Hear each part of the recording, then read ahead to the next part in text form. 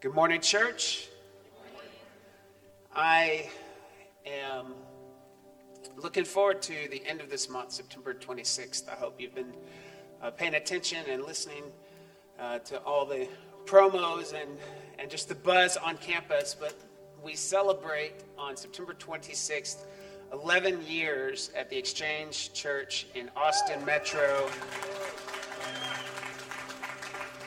11 years, that's a long time. I don't care who you are. When you have a kid, 11 years, you think, oh, they're growing up so fast. Not me. When it's a church, wow. 11 years has been a long time, and God has blessed us, amen? We've been through some stuff together. Can I get a good amen? For those that are new to the church, maybe you've only been a few times, you have happened upon, and I don't want to compare us to any other church, but you have happened upon an incredible group of family of believers who come together in the great times to celebrate and come together in rough times and tragedy to mourn together and to cheer one another on. So you've come to the right place if you're looking for a church home. The Exchange, I mean, I am the pastor.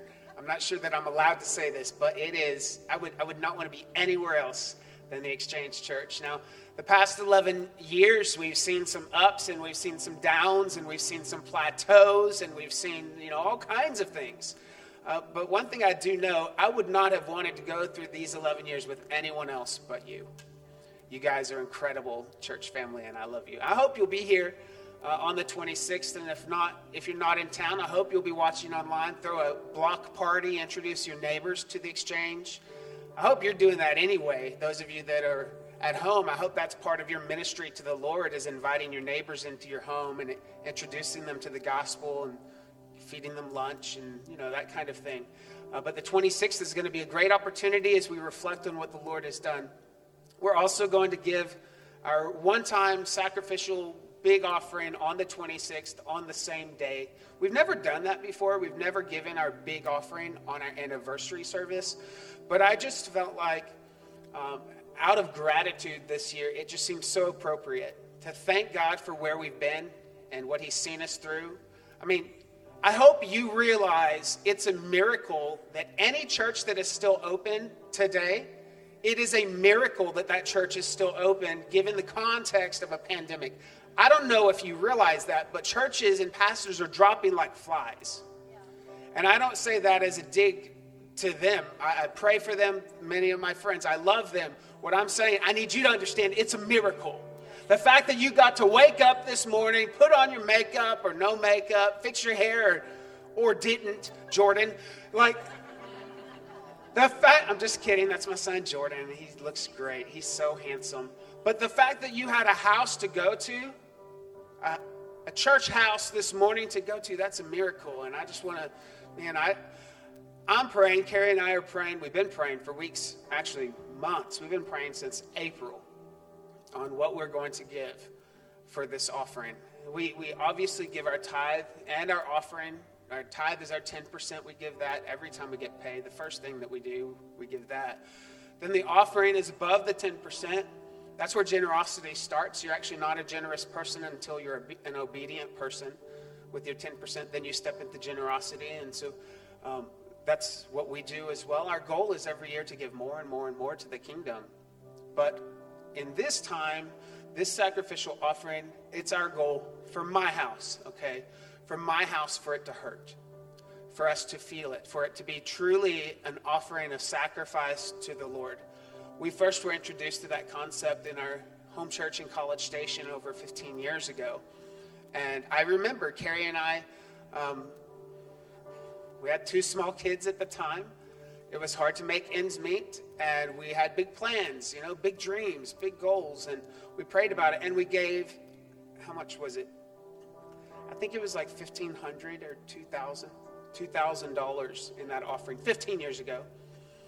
And after I gave, some of you were like, what was he thinking? I know, that's what I was thinking. What are we doing? And I gave the offering, and we gave the offering, and then I broke down crying, and my wife and we held each other and we cried. I wasn't crying because I just let go of $2,000. I cried because I didn't know that I needed what I needed when the Lord gave it to me in that instant. When I released that money from my hand, there was a spiritual transaction that took place that I can't even put into words to you.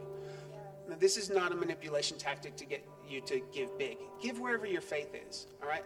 Honestly, the Lord doesn't need your money at all, okay? He wants your heart. And so I'm telling you what happened to me. So if $100 is a big stretch for you in this season of your life, give that $100. But if you can do 101, do 101.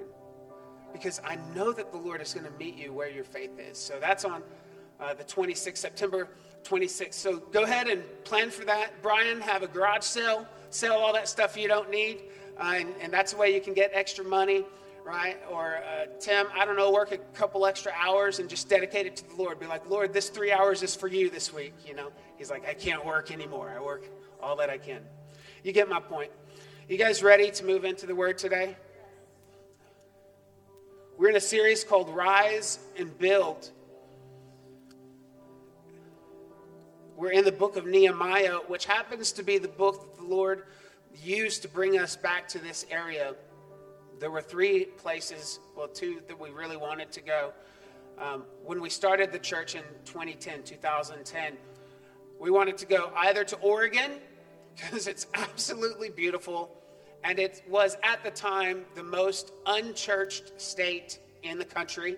And Carrie and I like a good challenge, and so we wanted to move to Oregon. Or option number two was Colorado. Colorado has enough churches, but I just really like to ski.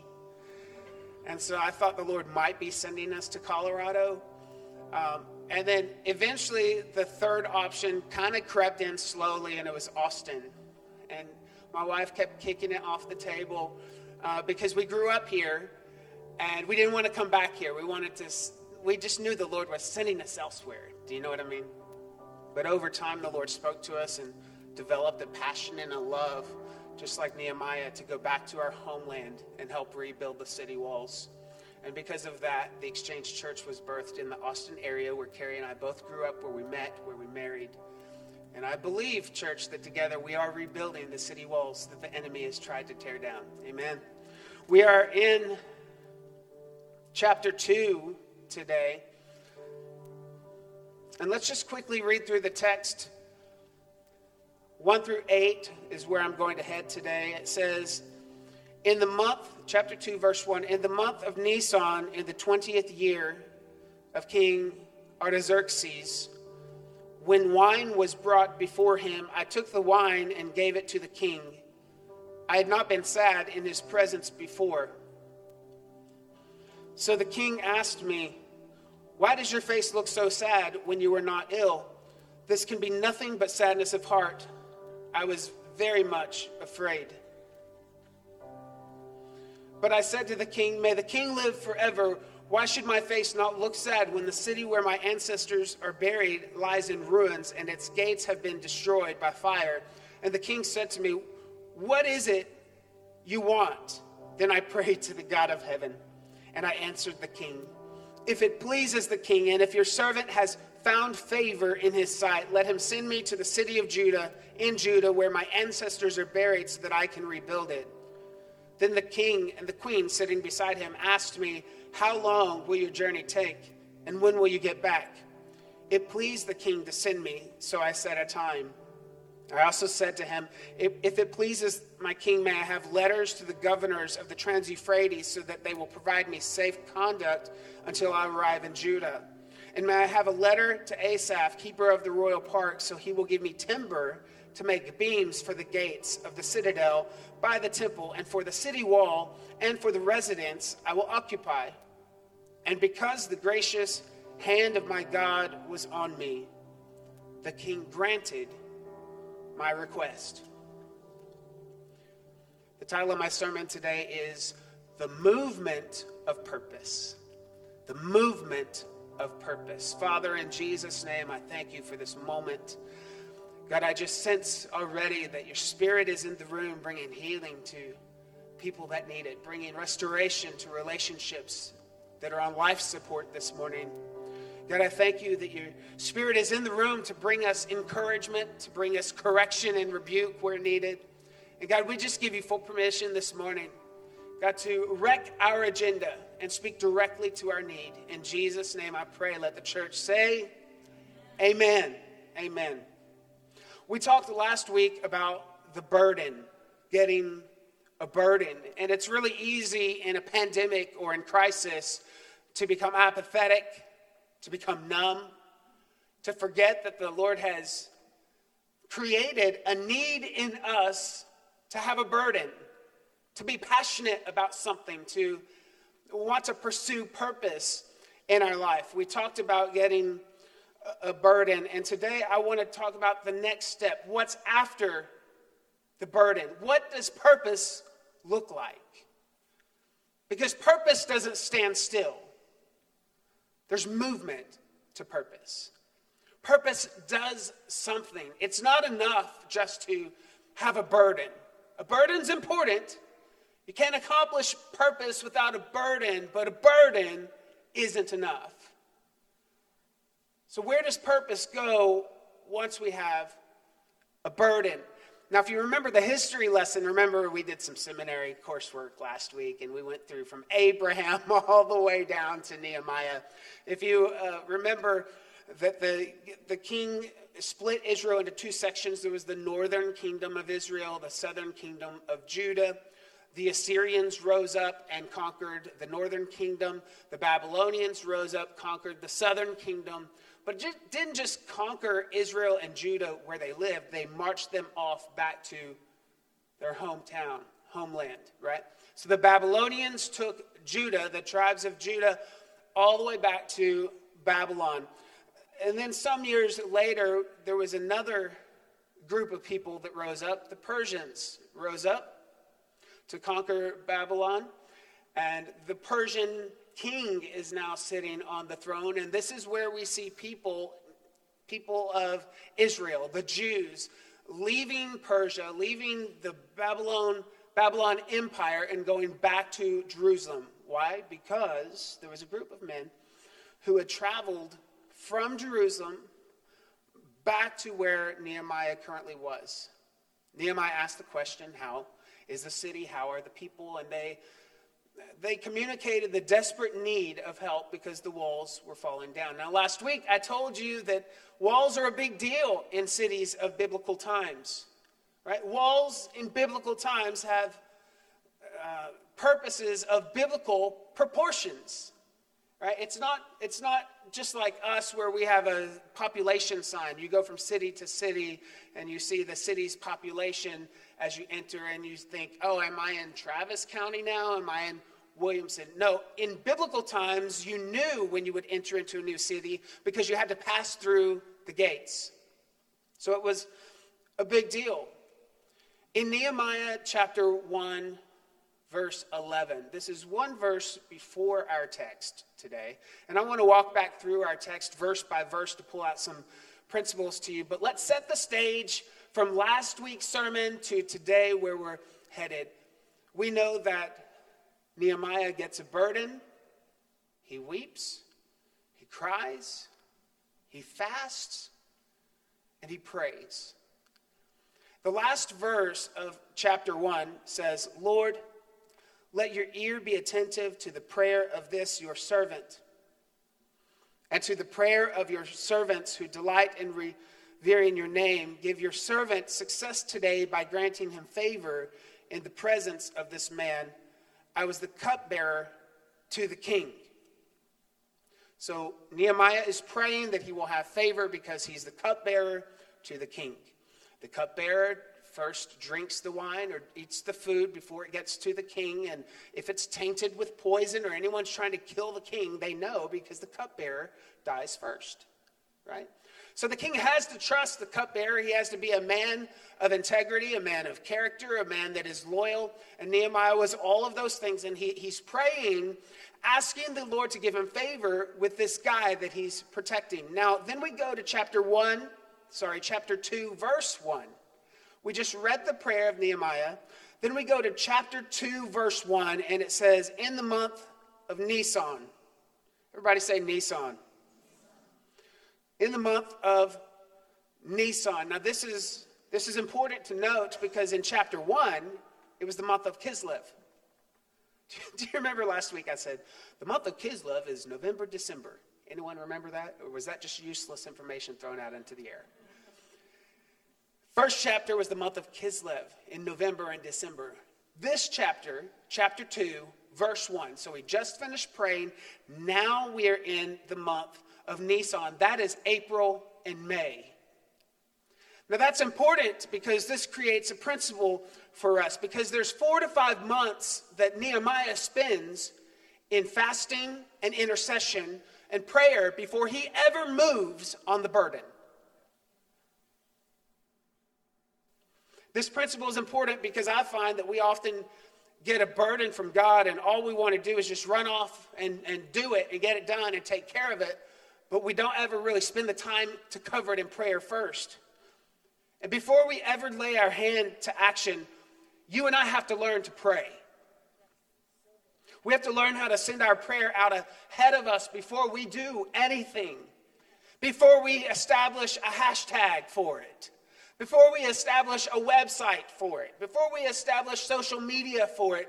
We should be spending hours, days, weeks, months, maybe even years in prayer. I'm convinced this is why so many endeavors fail, because we didn't first let it marinate in a season of prayer before we stepped out and did something about it. Pray before you ask her to marry you. Can I get an amen? Pray before you ask her to date you.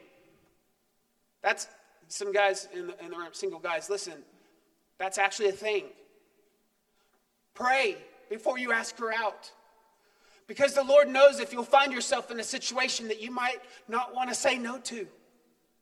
The Lord knows if y'all will be a compliment to one another. He understands the future and sees around the corner and you don't. So how about even before you go hang out at Cinemark? Cinemark. I said Cinemark, not Netflix and chill.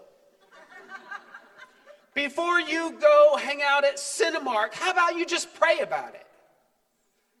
Jordan? I just realized this really applies to you. Not that you've done anything wrong, but that's your season of life. How about we just not see a pretty girl, guys, and say, Jesus help me. That's not your prayer time.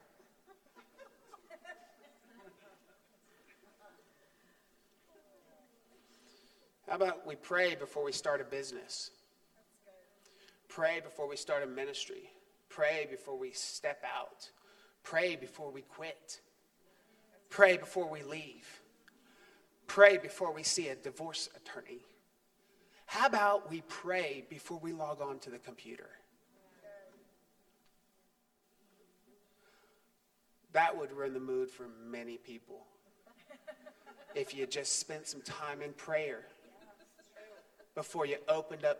In fact, if you're struggling with pornography addiction, why don't you just make a covenant with yourself to spend no less than 7 minutes in worship and prayer before you ever sit down at a computer? I guarantee you the enemy will stop tempting you and bringing thoughts to your mind because he will not want to send you into warfare of worship. I mean, just a thought. How about we pray? Sometimes what God puts on our heart will demand a season of prayer. And church, we just have to learn to labor in prayer. And it's really hard. I get it I'm not even going to say a drive-through culture. We need to call it a Chick-fil-A culture. Because nobody can beat Chick-fil-A's drive-through, right? No lie, I just thought of this. This week, I was coming up to work. I had some errands off campus, and I happened to be coming up around lunchtime, and I texted my wife, who was already here, and I said, hey, do you want any lunch? Whatever, I don't care. I said, how about Chick-fil-A? Because Christian chicken always makes the week better. And so I get into the drive-through at a location, and no names. And they're down from 2 lanes to 1. The audacity. I am not even lying. The trauma of sitting in the Chick-fil-A line for about 8 minutes was devastating. I texted my wife after I ordered, and I'm waiting at Chick-fil-A. I said, I don't know what's wrong, but they only have one line open, probably because all their workers went back to school. Because they hire a lot of young people, which is amazing. But as I'm preaching that, the Lord's kind of reminding me even of how easy it is for us to get accustomed to and entitled to a certain way of living, and then how we get a little shook when we're inconvenienced.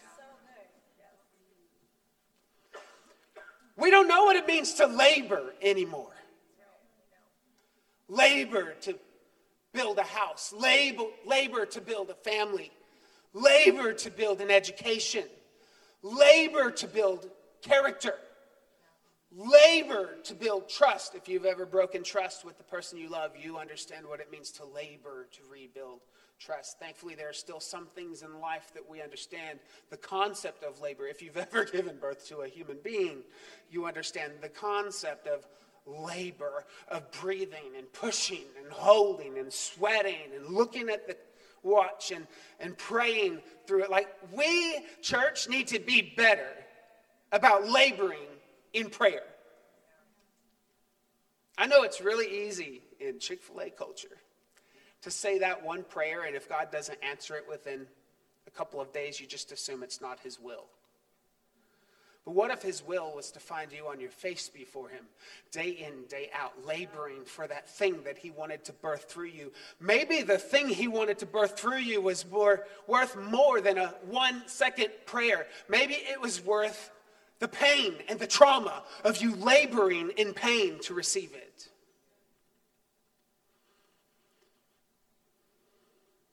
Burdens brew. Burdens brew, like they simmer, right? Breakthroughs happen in a moment, and I know we all want a breakthrough, but there is always pressure on the lid before there is a breakthrough. There is always a point where your burden has to brew. That impregnation of what the Spirit wants to place inside your womb, there is a holy agitation to where you don't know what to do with it, but you just know that the Lord has called you to care about it. And so you pray and you're asking for answers, and it's not really clear what you're supposed to do. It's not clear how you're going to have the finances to do what that burden needs you to do, but you continue to be on your face before the Lord because burdens brew. Burdens brew, and while burdens brew, we continue to pray through. If I wanted to be cheesy, I would say a rhyme like this. While burdens brew, we pray through. Then you'll finally have your breakthrough. But we just want the Chick-fil-A sandwich without the line.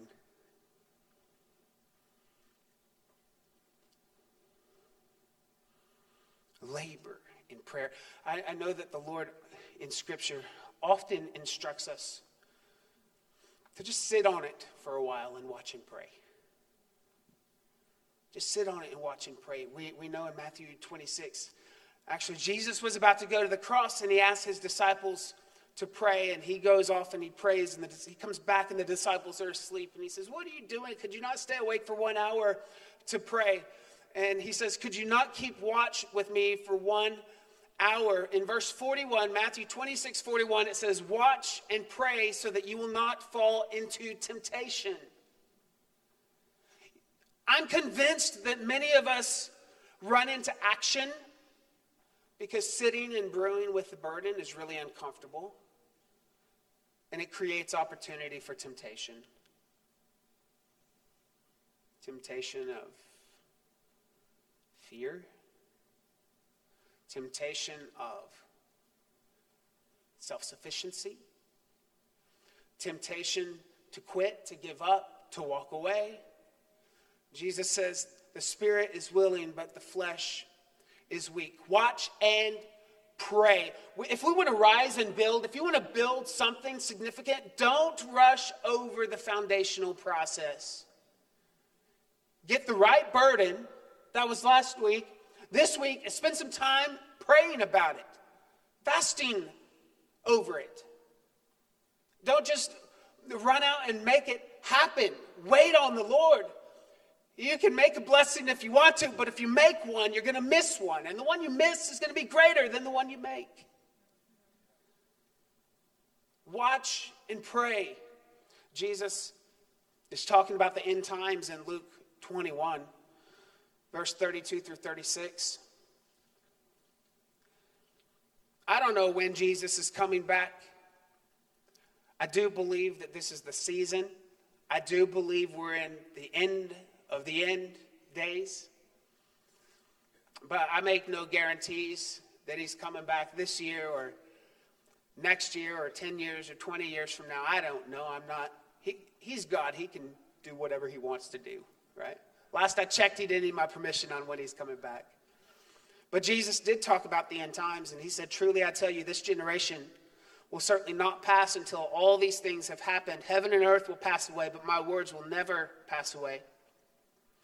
And in the time of waiting, in the time of expecting the Lord's return, even people far from Jesus right now are noticing that something has shifted in the world, right? It doesn't take a seminary degree. It doesn't even take a Bible to understand things are different, right? We're not in Kansas anymore, Toto, right? The world even recognizes that. Hopefully we as believers understand there's something going on. The Spirit of God is doing something in the world. And in this tension, Jesus says, be careful of your hearts, or be careful, or your hearts will be weighed down with carousing, drunkenness, and the anxieties of life. And that day will close on you suddenly like a trap. For it will come on all those who live on the face of the whole earth. Verse 36, be always on the watch and pray that you may be able to escape all that is about to happen and stand before the Son of Man. I know it would be so nice if Jesus came back today, right? Well, some of you love the world too much to want that. You don't have a vision of heaven yet. You don't know what that's going to look like. So I understand if you're like, no, not today. There's stuff I want to do. I get that. But for those of us who have eyes to see and ears to hear and know what's waiting for us on the other sound of that trumpet, it would be nice if Jesus came back today. Some of you are like, preferably before you end this message, Pastor. But until he comes, we're not called to lock our front door and hide away and watch Netflix, Amazon Prime, just order from Amazon delivery so we don't have to interact with anyone. You and I, no matter what's happening out in the world, we are called to watch and pray. Let's watch for the sign. Let's watch for his return. Let's see the signs developing in the world. It's quite amazing to watch this book come to life. The things that for decades we've read about, to see it come together in ways that we would have never even thought. Who would have thought even a year ago, 12 months ago, that Russia would be pulling the strings in the East, the Middle East, the Far East, the Close East? He's now got connections and ties to Saudi Arabia, cutting deals with Saudi Arabia. Who would have ever thought that the U.S. dollar would have been pulled out of Saudi Arabia? Who would have thought that Putin, Russia, the Bible calls him Rosh, R-O-S-H, in the battle of Gog and Magog. And it lists the nations that will be unified. Russia, Iran, which was Persia, Russia, Iran, Turkey, Sudan. Ethiopia has a little bit of a part in it. And they're all coming together. And I hope you realize that geopolitically, this wasn't the world stage forever. Like, these allies have not been allies forever. Persia was an ally to Israel. Iran in 1946 was one of the first Eastern nations to even identify Israel, to say Israel was a nation. Iran was a friend of Israel 70 years ago. How many years is that? So that for entire nations to be friends and now to be enemies? And the Bible predicted it 2,500 years ago. It's amazing. I don't know how I got off on this tangent. I just really like talking about the end times.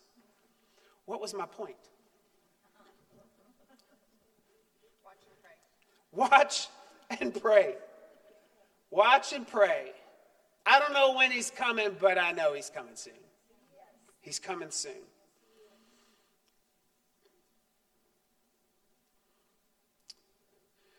In verse 2. So the king asked me, "Why does your face look so sad when you are not ill?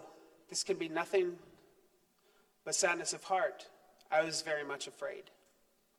You see, Nehemiah had never been sad in front of the king before. He understood policy and procedure. You couldn't be a cupbearer and stand in front of the king and look sad. He knew this, and for the past 4 or 5 months, while he's carried this burden and he's fasted and prayed, he's put on his big boy clothes, pants, shoes, whatever, walked up before the king, and the king never knew until this moment. He understood policy and procedure. Even though he had a burden, he kept his emotions in check. If you want to rise and build, church, we've got to keep our emotions in check. I don't know if you subscribe to the Enneagram or not.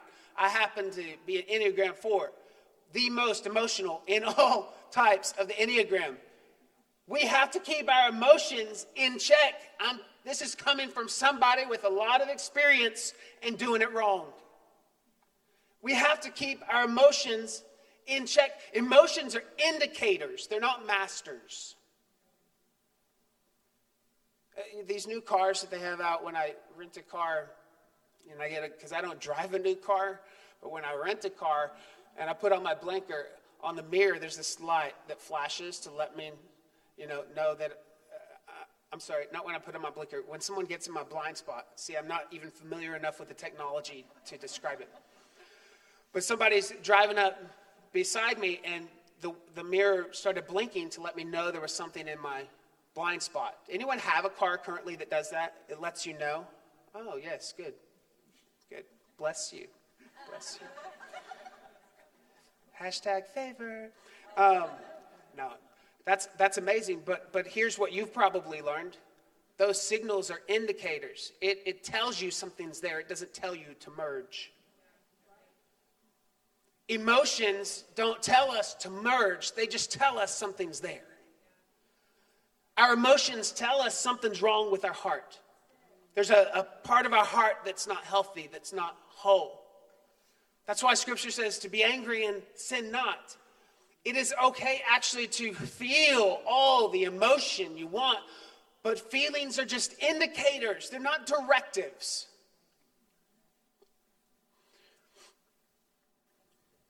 You don't feel and merge. You feel and pray. That's exactly what Jesus did.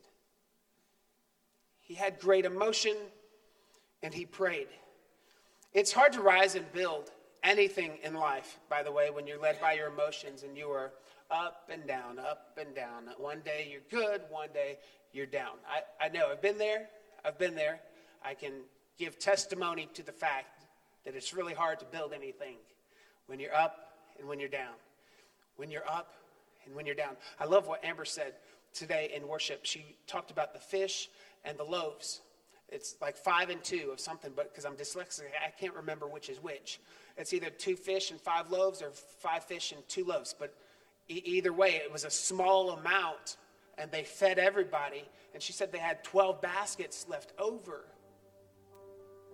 12 in the Bible is the number that stands for government, God's rule. And see, when you give all that you have, it will meet your current need. But it won't just meet your current need. It will establish a pattern of God's government in your life, God's rule in your life, so that you're not up and down, up and down, up and down. And I get, some of us can say, that's just my personality. It's not your personality. It's an attack of the enemy. You see, God has made a way where every mountain is made low and every valley is raised up, and the path becomes straight for those who are hidden in him. Even things, circumstances that catch us off don't have to throw us off. Jesus wasn't ruled by his emotions. If you remember, in the Garden of Gethsemane, he did not feel like going to the cross. He said, Father, if it be possible, let this cup pass from me. He was so stressed out, he was sweating blood. Sweating blood. And he prayed, and he stood, and he moved forward. Verse 2.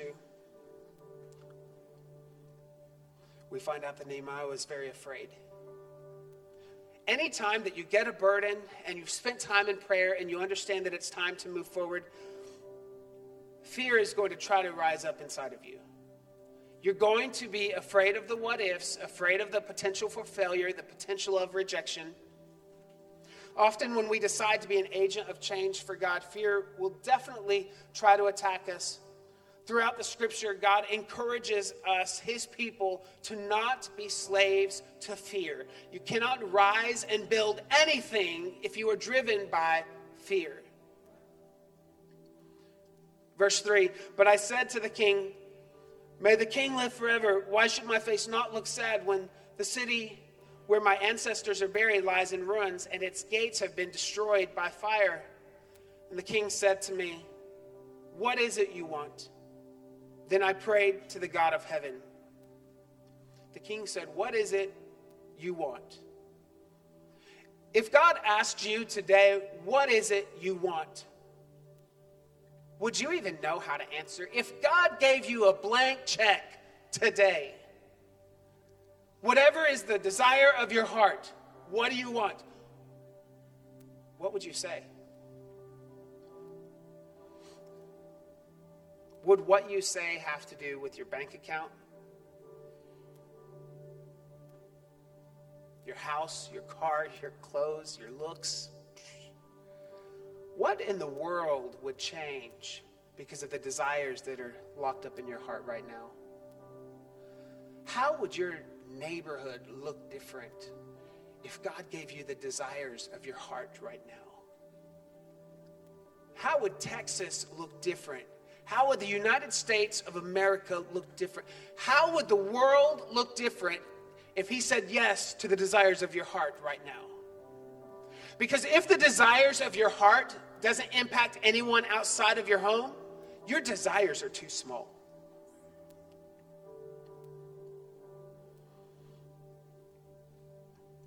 Verse 5, and I answered the king, if it pleases the king, and if your servant has found favor in his sight, let him send me to the city in Judah where my ancestors are buried so that I can rebuild it. Then the king, with the queen sitting beside him, asked, how long will your journey take, and when will you get back? The king's not asking this because he's afraid of paying PTO, right? He's not afraid of Nehemiah getting a little something that he doesn't deserve. He doesn't want Nehemiah to be gone long because Nehemiah is the one that keeps him alive. So this ask is a big ask on Nehemiah's part. And the king says, how long will you go? It pleased the king to send me, so I set a time. Verse 7, I also said to him, if it pleases the king, may I have letters to the governors of Trans-Euphrates so that they will provide me safe conduct until I arrive in Judah.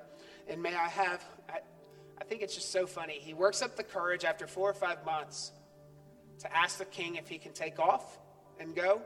And then the king says yes, and he says, oh, and by the way, can I also have letters to give to the governors? Can I also have timber from the royal park, and the gates to make the gates of the citadel by the temple, verse 8, for the city wall, for the residence I will occupy, because the gracious hand of my God was on me. The king granted my request.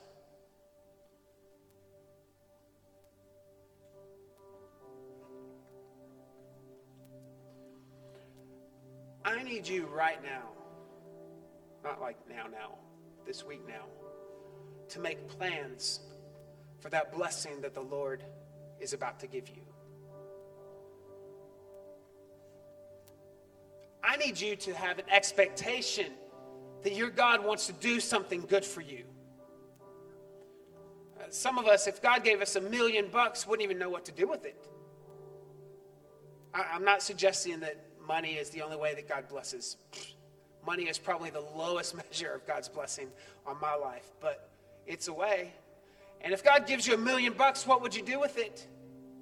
Like, have plans for these kinds of blessings. Some of you would say, I just want to put the $1 million in savings, not even realizing that the FDIC only covers $250,000. So you're just like risking $750,000 and it's not growing for you. You get my point. I'm saying plan for big so that when God presents you with big, you can then step out and move. We're so worried about the prayers that God doesn't answer, but what about the prayers that he's about to answer? Are you prepared to steward them? Are you prepared to run with them? Or are you just going to be so shocked that God answered your prayer that it's going to take you forever to start the engine and start down the road? Like, let's not be shocked when God wants to bless us big.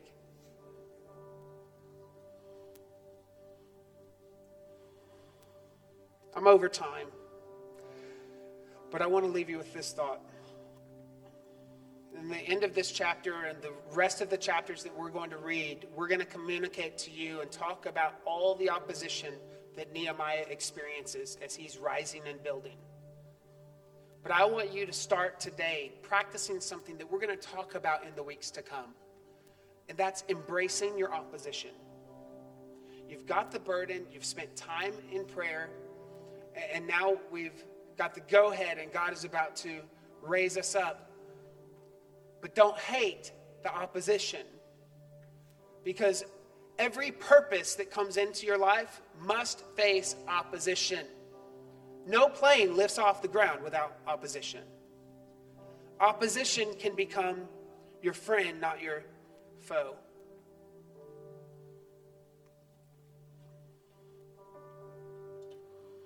As Nehemiah stood before the king, Artaxerxes, I thought about how incredible it is. You know, there's nothing new under the sun. And how just 40 years prior to Nehemiah standing before King Artaxerxes, that king's dad was Xerxes, King Xerxes. King Xerxes, 40 years prior, he had a wife named Vashti. Vashti was beautiful, and he asked Vashti to come in and model. He was drunk and had all his friends there, and asked Vashti to model for he and all his friends. Vashti refused, and he divorced her. But in the wings, God already knew that was going to happen, and in the wings, God was preparing a Jewish woman to become the king's wife. You probably know her as Queen Esther. Queen Esther is the stepmom to King Artaxerxes. So 40 years earlier, God had positioned a woman, Esther, in a place that she didn't belong, to create change that was much bigger than her. And in that same family line, what Queen Esther began 40 years earlier, we now see a Jewish man, Nehemiah, standing in the same citadel of Susa. The Lord is preparing for him a purpose that is so much bigger than himself. If you trust God, God will send you in places you don't belong to create change you were never intended to create by the world's standards. But your purpose will outlive you and outgrow you if you'll just put your trust in him. Can we pray? Church, stand with me. Father, in Jesus' name. God, I thank you that we've established a burden, something to live for, something to die for, something to pray for. God, I ask that we would not prematurely run after a burden and make that happen on our own, but yet we would just linger in prayer, in fasting, that we would sit with you for a while. God, I thank you that over these next few days, you're just going to remind us that there is purpose beyond pandemic. There is purpose beyond pain. There is purpose beyond economic uncertainty. There is purpose beyond global divisions and global tensions. God, if you're going to choose anyone in the world to do something in these final days, let it be us. In the name of Jesus, we pray. Let the church say, amen. God bless you.